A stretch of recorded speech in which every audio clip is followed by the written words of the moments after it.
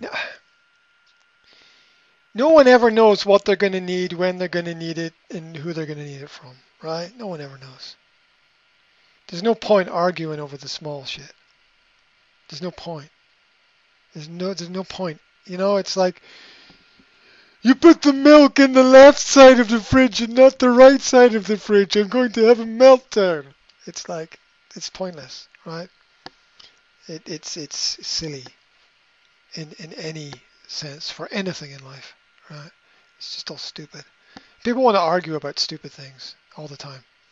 Yeah, you should vote for this person and not this one. Who cares? Who cares? Who cares? Right? It doesn't. I did. No one can ever really control what anyone else is going to do, so there's no point.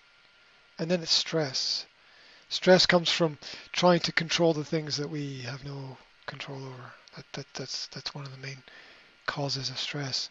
Not that we shouldn't have control, but not that we shouldn't have self-control, but um, um, it better better better to be avoided. Life is short. We're dead soon enough, so there's no point arguing.